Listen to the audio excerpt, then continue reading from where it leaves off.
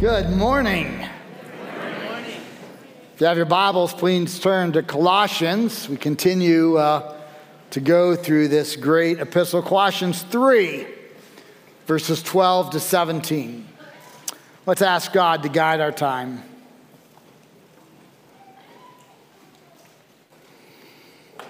Father God, as we turn to your inspired, inerrant word, we ask, Father, that we would not be hearers of the word only, but doers as well. We ask that you would open up our minds and our hearts to hear your truth, to be transformed by it. Father, you tell us your word will not return void, and we pray that that would be true today and that our hearts would be receptive, our lives would be transformed, and we would know that it was good to be in your house. Guide us, we ask, in the name of Jesus. Amen. Probably like many of you, I've had occasion to be on airplanes a number of times. And travel these days is a bit interesting, is it not? You go to your gate and they change the gate. You're in your terminal and it's even possible they'll change your terminal. They might cancel your flight or they might delay it. I'm not trying to beat up on those who work for the airlines. It's a tough business. I get that. But it can be inconvenient for a traveler. But for me, there's something much worse than a delayed flight. Have you ever been in the plane, sitting on the tarmac, and then they leave you there for a while? Isn't that a joy? I remember it happening to me a few times, but one I'll share with you. I was in Dallas, Fort Worth. It was about 101 degrees out, and I was in this long tubular thing made of tin called a plane.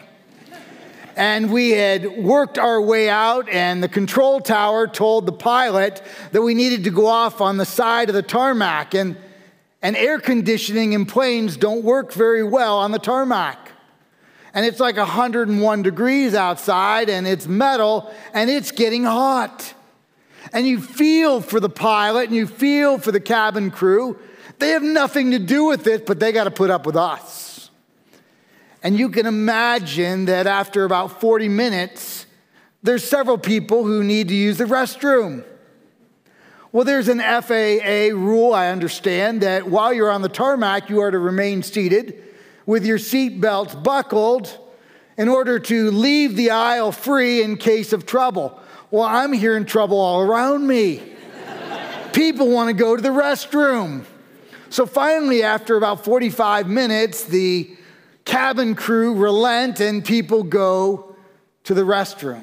And it's getting hot. I mean, it is getting really hot. People are throwing off clothing, nothing inappropriate, but we are just soaked. We are totally drenched. And so then the FAA has a rule that after 2 hours, they're going to hand out water. Well, that's not working in Dallas, Fort Worth.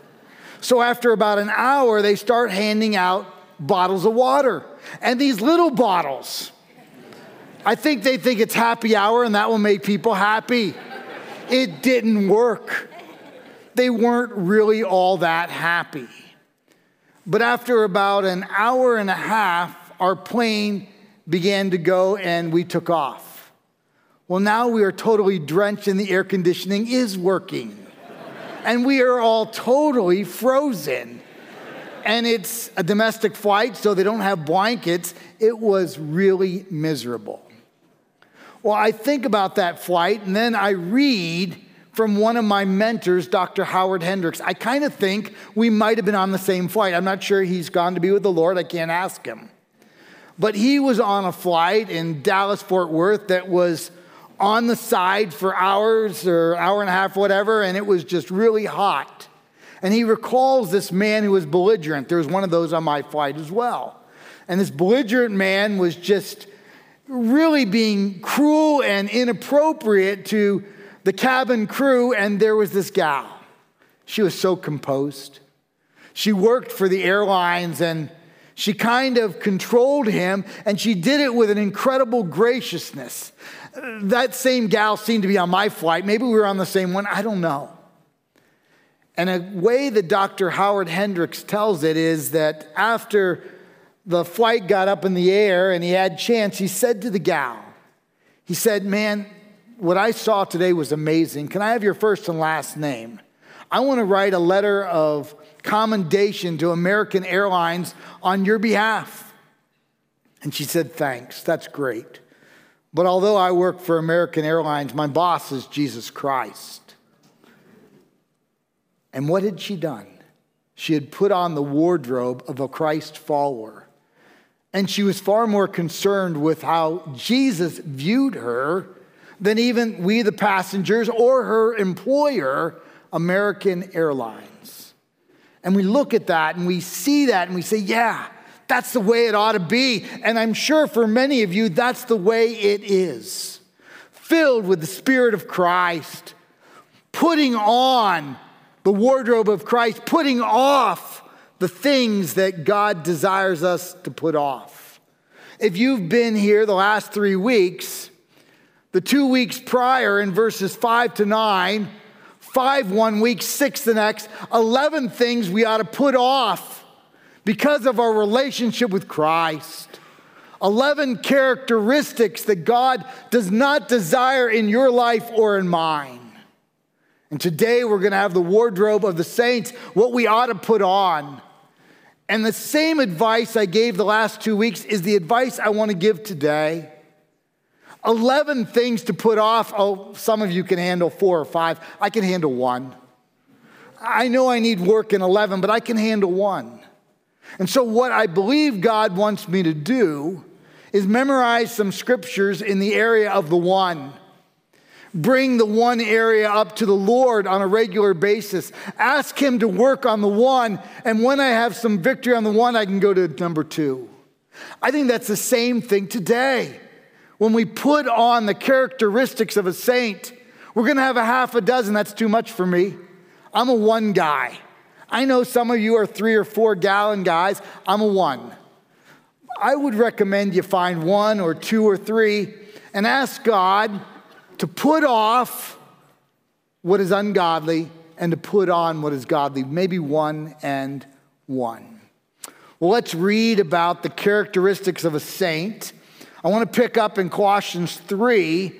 Let's read verses 12 to 17. Put on then, as God's chosen ones, holy and beloved, compassionate hearts, kindness, humility, meekness, and patience, bearing with one another, and if one has a complaint against another, get rid of the word if, one has a complaint against another, forgiving each other, as the Lord has forgiven you, so you also must forgive. And above all these things, put on love, which binds everything together in perfect harmony. And let the peace of Christ rule in your hearts, to which indeed you were called in one body. And be thankful. Let the word of Christ dwell in you richly, teaching and admonishing one another in all wisdom, singing psalms and hymns and spiritual songs with thankfulness in your hearts to God. And whatever you do, Jeff, in word or deed, do everything in the name of the Lord Jesus, giving thanks to God the Father through him. One of our taglines around here is taking the next step in one's relationship to Jesus Christ. Man, we've been given 3 weeks. The passage preaches itself. Take these 11 characteristics, put them off. Take these half a dozen characteristics, put them on. Take the next step in one's relationship with Jesus Christ. Put on the wardrobe of the saints. Well, as you and I begin, if you know Jesus, he gives 3 characteristics or 3 kind of rubrics that he has for us. We are chosen ones, we are holy, and we are beloved. I think it would be appropriate if I had preached an entire sermon on chosen ones. and an entire sermon on holy, and an entire sermon on beloved. That would be appropriate, but it's not what we're going to do. But I want to camp on chosen ones just for a moment. Chosen ones. What does that mean? It means election. It means predestination. It's found all over Scripture. We can't deny that it's there, but we've got to figure out exactly what it means. Let me read to us from Ephesians 1, verses 4 and 5. It says this: even as He, God, chose us in Him, in Jesus, before the foundation of the world, that we should be holy and blameless before Him. In love, He predestined us for adoption as sons through Jesus Christ, according to the purpose of His will. Clearly, the text tells us that before the foundation of the world, before my mother conceived me, before I existed, before you existed, God chose me. He predestined me. He made me a chosen one. Talk about love. Talk about an immense love. Before I even existed, before anyone knew I existed, He knew about me and He chose me. He redeemed me through the shed blood of Christ, which at that point was a future event. I don't know what you want to do with that, but it's clear what it means. God chose me not because I'm a swell guy. What does it say? According to His own purpose. I would have chose me because I'm a swell guy. Well, probably not. I wouldn't have chose you either. We wouldn't have chosen one another, really, would we? But God chose us, feel loved, feel adored. But at the same time, we read about divine election and predestination and God choosing us before the foundation of the world because of His own divine purposes. At the same time we read that, we read that you and I must choose God. In fact, we're commanded to do so. We're responsible to do so. 1 John 3:23, and this is His command, to believe in the name of Jesus Christ. And so I want to say to you today, have you believed in Jesus Christ? It's your responsibility. It's my responsibility. We are utterly held accountable by God if we do not choose Jesus Christ. Have I rightly recognized that we are sinners?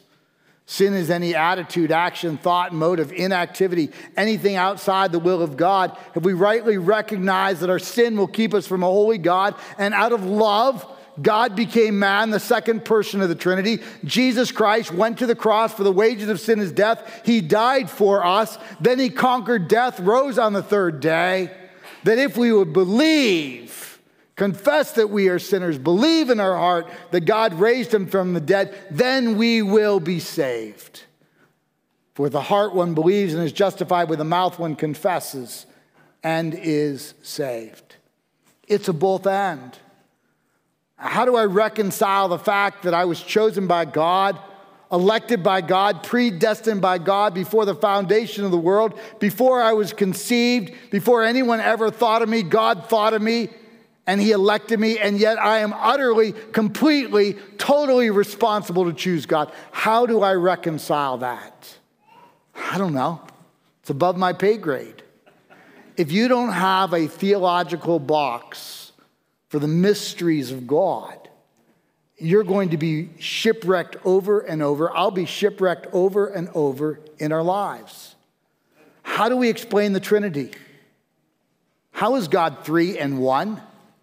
That's not the math any of us learned. Our four-dimensional math cannot handle the Trinity. It can't. God is 3, Father, Son, and the Holy Spirit, and God is 1 and has always been and always will be. How do we explain that Jesus has the hypostatic union? He is fully God and fully man. That's like a fully too many, right? And it's not just that we stack His divinity and on top of it He put His humanity. It is the perfect intermingling, no separation possible. He is today Acts 1:11, still fully God and fully man. And he always will be. And that's a fully too many. It's a mystery too great for us to understand. How does divine election and Hoover's responsibility work? I don't know. Above my pay grade. Find a smarter pastor. I don't know. I have no idea how this works, but I know it's true. And I know the implications. The implication is that you, I need to make sure that we have truly believed in Christ. You can't go on the coattails of mom and dad. You, I, we need to believe, truly believe in Jesus Christ as Savior and Lord. And then the implications. God loves us. We are the object of his rapt attention. Feeling depressed and discouraged this morning, if you are a child of Jesus, you're a child of the King. And if God is for us, who can be against us? And if God is for us, we can face any difficulty, any trial, any tribulation. Because neither death nor life, nor things present nor things to come, nor principalities or powers, or anything in this dark world can separate us from the love of God that is in Christ Jesus.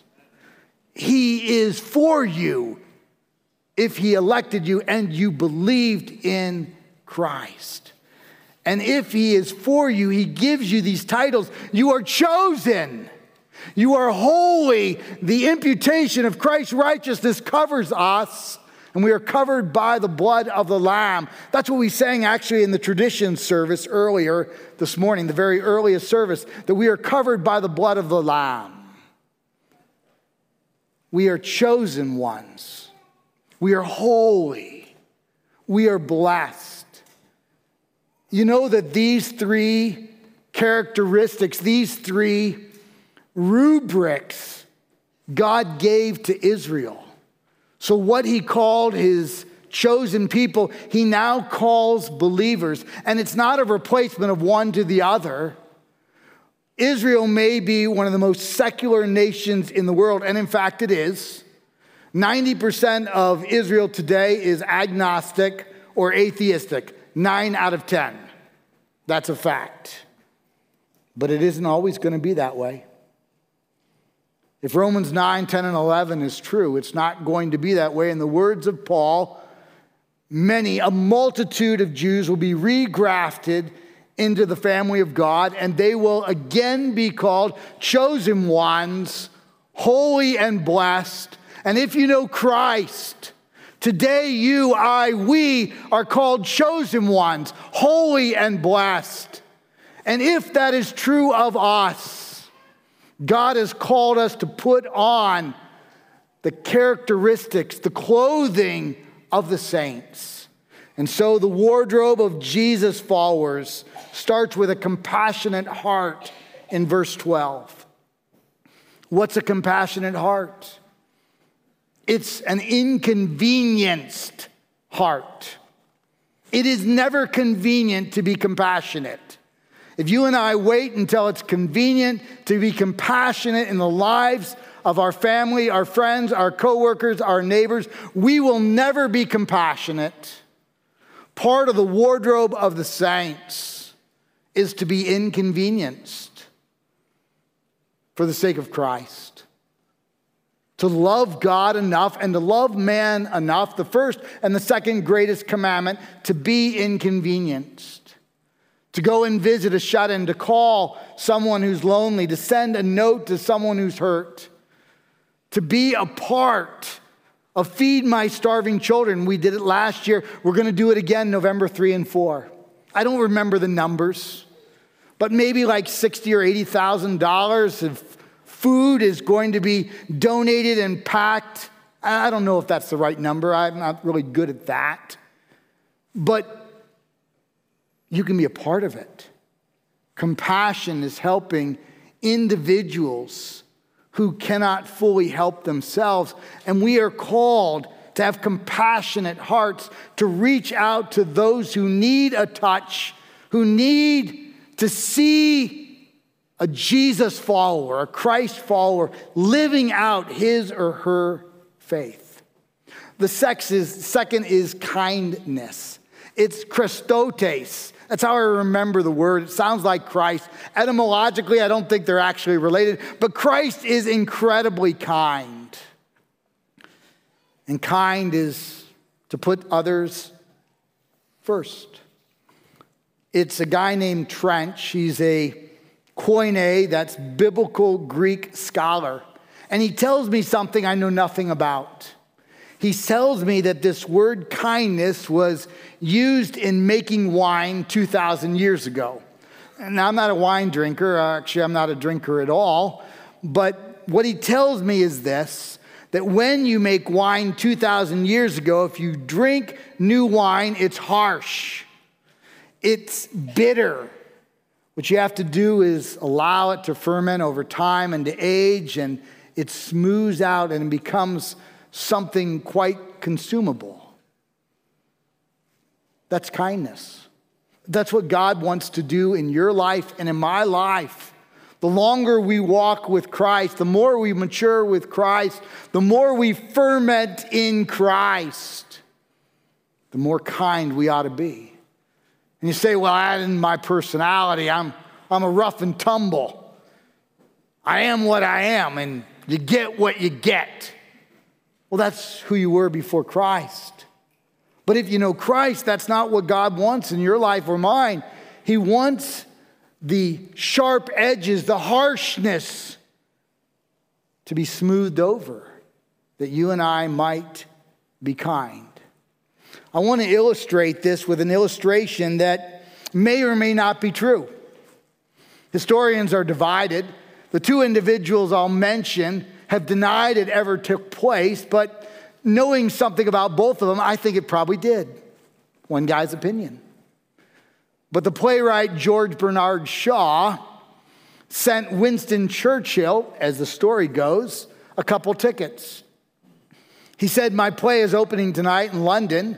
I'm sending you 2 tickets. In the unlikely event you have a friend, bring them. Nice. In typical Churchill fashion, he responded and said, well, I've got business tonight. In the highly unlikely event that your play is good enough for a second night, send me 2 tickets tomorrow night. I like it. That's guy banter. I kind of like it. About 5 weeks ago when I wrote this sermon, there was a little bit of guy banter of which I was the fodder. Couldn't believe it. What kind of church is this? But there is a guy, okay, his name is Mr. K. Mr. K was greeting out here in the West, and I understand that when Mr. K greeted people, he would say to them, get comfortable, Jeff is preaching, he's long-winded. Former friend. Well, Mr. J, a friend, a real friend, said to me after the service, actually he said to Mr. K and me, he said, that was a really good crowd. And Mr. K said, sure was. Everyone thought Andrew was preaching. Imagine how disappointed they were. This is a guy who needs kindness. Pray for this brother to put on the garment of kindness. And I think he's in the audience today. That was kind, wasn't it? As we continue in verse 12, we see the third and fourth pieces of the Christian wardrobe are humility, I just lacked it, and meekness. I think humility is one of those words that no age has liked. Certainly it wasn't very well received 2,000 years ago in the Roman Empire. They didn't like the word humility. You see, ours isn't the first generation that when someone scores a goal, they pound their chest. Ours isn't the first generation that's all about selfies. Ours isn't the first generation that instead of just telling us about how wonderful their vacation was, they go a little beyond that and they brag about it. Humility is what Jesus is about, and it's what he calls us to be about. Let me read from Matthew 11, verse 29. It's a characteristic of Christ. It says this, take my yoke upon you. Learn from me, for I am gentle and lowly. I am gentle and humble in heart. And you will find rest for your souls. humble in heart. That's not telling others what we've done. That's not introducing ourselves with titles and accolades. That's just being a human, just being kind and being gentle and gracious, not filled with pride and the like. As I thought about humility, I thought about back when I was in graduate school. I had the opportunity almost every week the last few years to preach. And we would go to different churches, really small churches, country churches, really churches that nobody else would go to. If nobody would go to them, I would go to them because, hey, I needed the practice. And so I remember one particular Sunday, we had taken the offering. It was in those days where they would pass the offering plates. And I had been told after the offering, go up and start to preach. So I was up there, and I was just about to speak when a woman stood up and said, I want to tell you in all humility, I just gave $5,000 to the building program. And I'm not telling you that to toot my horn. And I wanted to say toot, toot. I didn't do it. I just wanted to say that.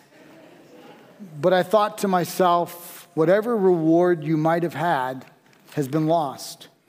I know they're only going to put up part of the passage, but I'm actually going to read all of Matthew 6, 1-4. Beware of practicing your righteousness before other people in order to be seen by them. For then you will have no reward from your Father who is in heaven. Thus, when you give to the needy, sound no trumpet before you, as the hypocrites do in the synagogues and in the streets, that they may be praised by others. Truly I say to you, they have received their reward. But when you give to the needy, do not let your left hand know what your right hand is doing. You guys do this so well. So that your giving may be in secret, and your Father who sees in secret will reward you. Humility. It's that Galatians 1, 10-13 thing. It's for an audience of one. That's how we live, for an audience of one.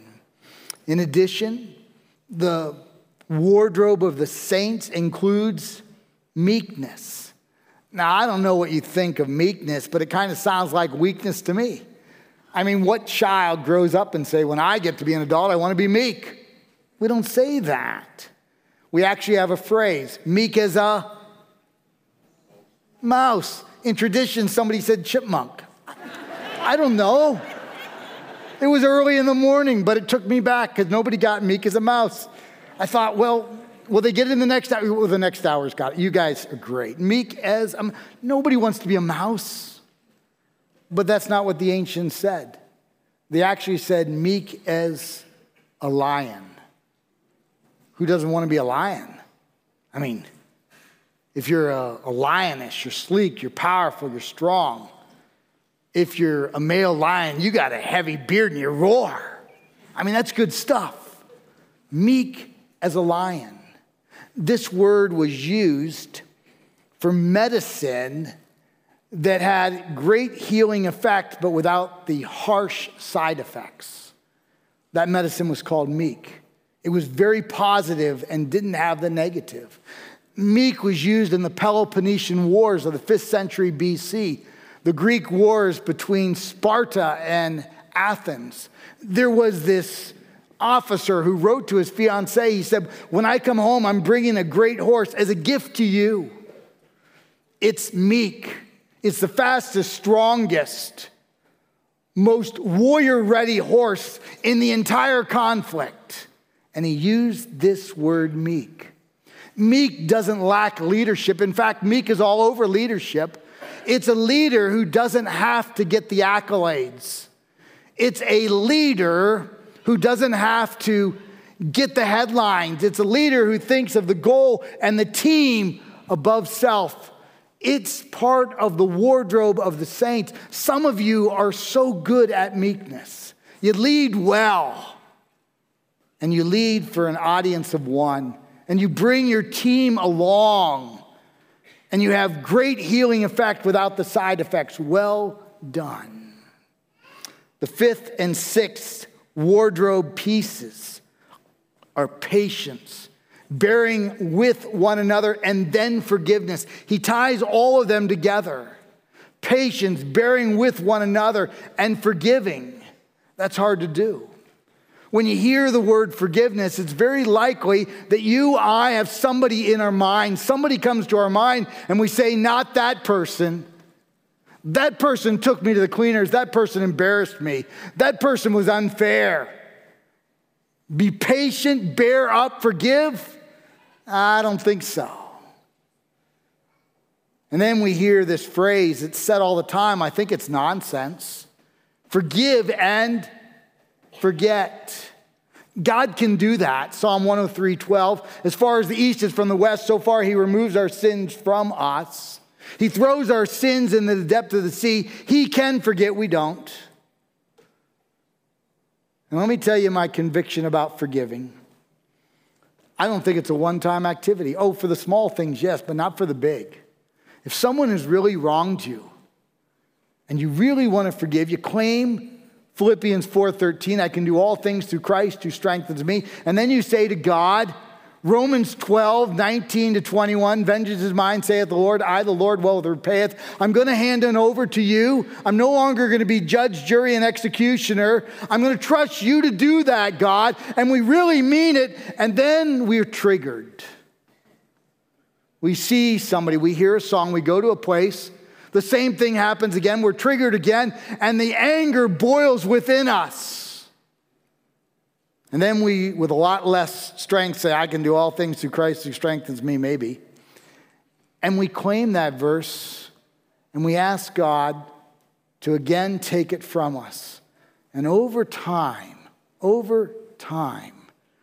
we let go of the wrong and we begin to forgive. Patience, bearing with one another, forgiveness.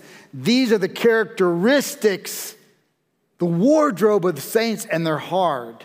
To live above with the saints we love, oh, that will be glory. To live below with the people we know, that's another story. It's hard to do.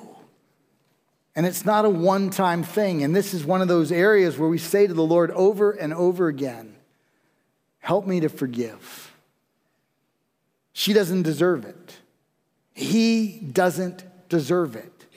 But because of my relationship with you, because of the Lord's Prayer, forgive us our trespasses as we forgive others. And then verses 14 and 15 in Matthew 6 that follows the Lord's Prayer that says essentially, God, forgive me to the degree in which I forgive others. Because that is true, Lord, help me to forgive. Because I want the forgiveness from you, I need to learn to extend it to others. It's part of the wardrobe of the saints. It's a hard part.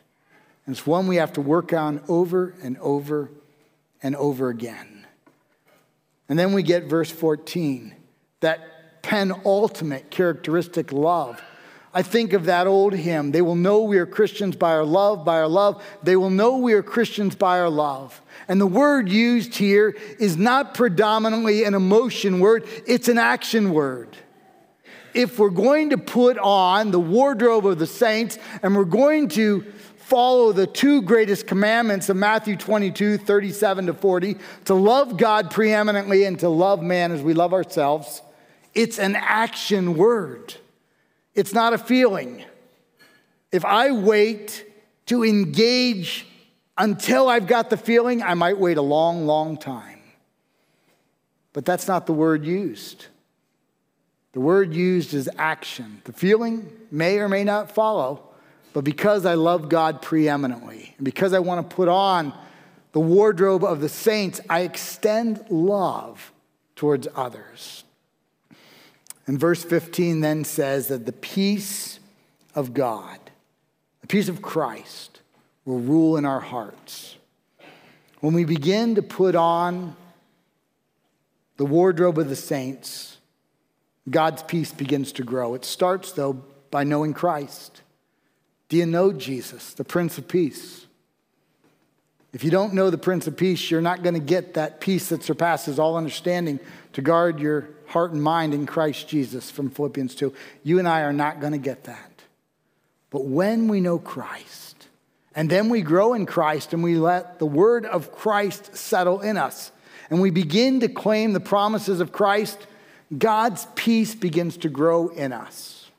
I'm going to illustrate this, kind of personal for me, but I learned a number of months ago that my grandkids were going to move away. At the end of the month, they're going down to Atlanta. I'm not real happy about this, but it's what's going to happen. And so I believe that my grandkids need me. In fact, I keep telling that to the Lord. He's a little less sure. So for the last 6 months, every night at 3 in the morning. Why 3 in the morning? I'm old. That's why. At 3 in the morning, I wake up and I say the same things. I say, Lord, you've got this. And then sometimes I go back to bed and sometimes I don't. Lord, you've got this. Because I don't. Lord, you've got this. And slowly, over time, I have a little more peace. Am I happy about it? No. I'm not even a little happy. But I am growing in peace because I'm trusting God a little bit more and a little bit more and a little bit more and a little bit more. I would love to tell you I trusted God from the first day, the first moment I heard they were going to leave. You know what I actually said to my wife? We were driving. We were actually in Georgia, and that's where they're moving. I said, honey, we're moving. And she said, yeah, we'll move. That's what I said. We're going to move. And then 24 hours later, I thought maybe I ought to pray about this. I don't know.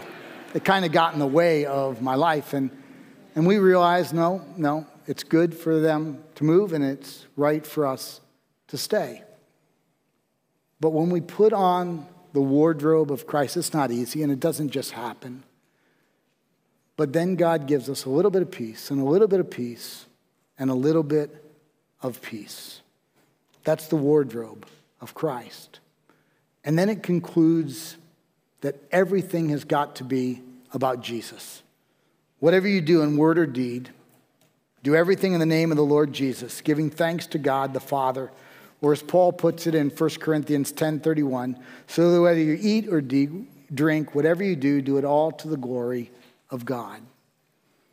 The wardrobe of the saints. It could be overwhelming. 11 things to put off, verses 5 to 9. A half a dozen things to put on. It can be overwhelming, verses 12 to 17. Pick one of each category. Ask God to help you, me, put off. Ask God to help us put on. Let's grow in the wardrobe of the saints. Let's pray. Father God, like so many passages, easier to talk about than to actually do. But Lord, we don't want to just hear the word. We want to live the word out. We want to be transformed by the word. We believe that it is inerrant. We believe that it is inspired. We believe that it is given to us, a double-edged sword, to equip us. So take your word, apply it to us, change us for your glory and our betterment. It's in the name of Christ we pray. Amen.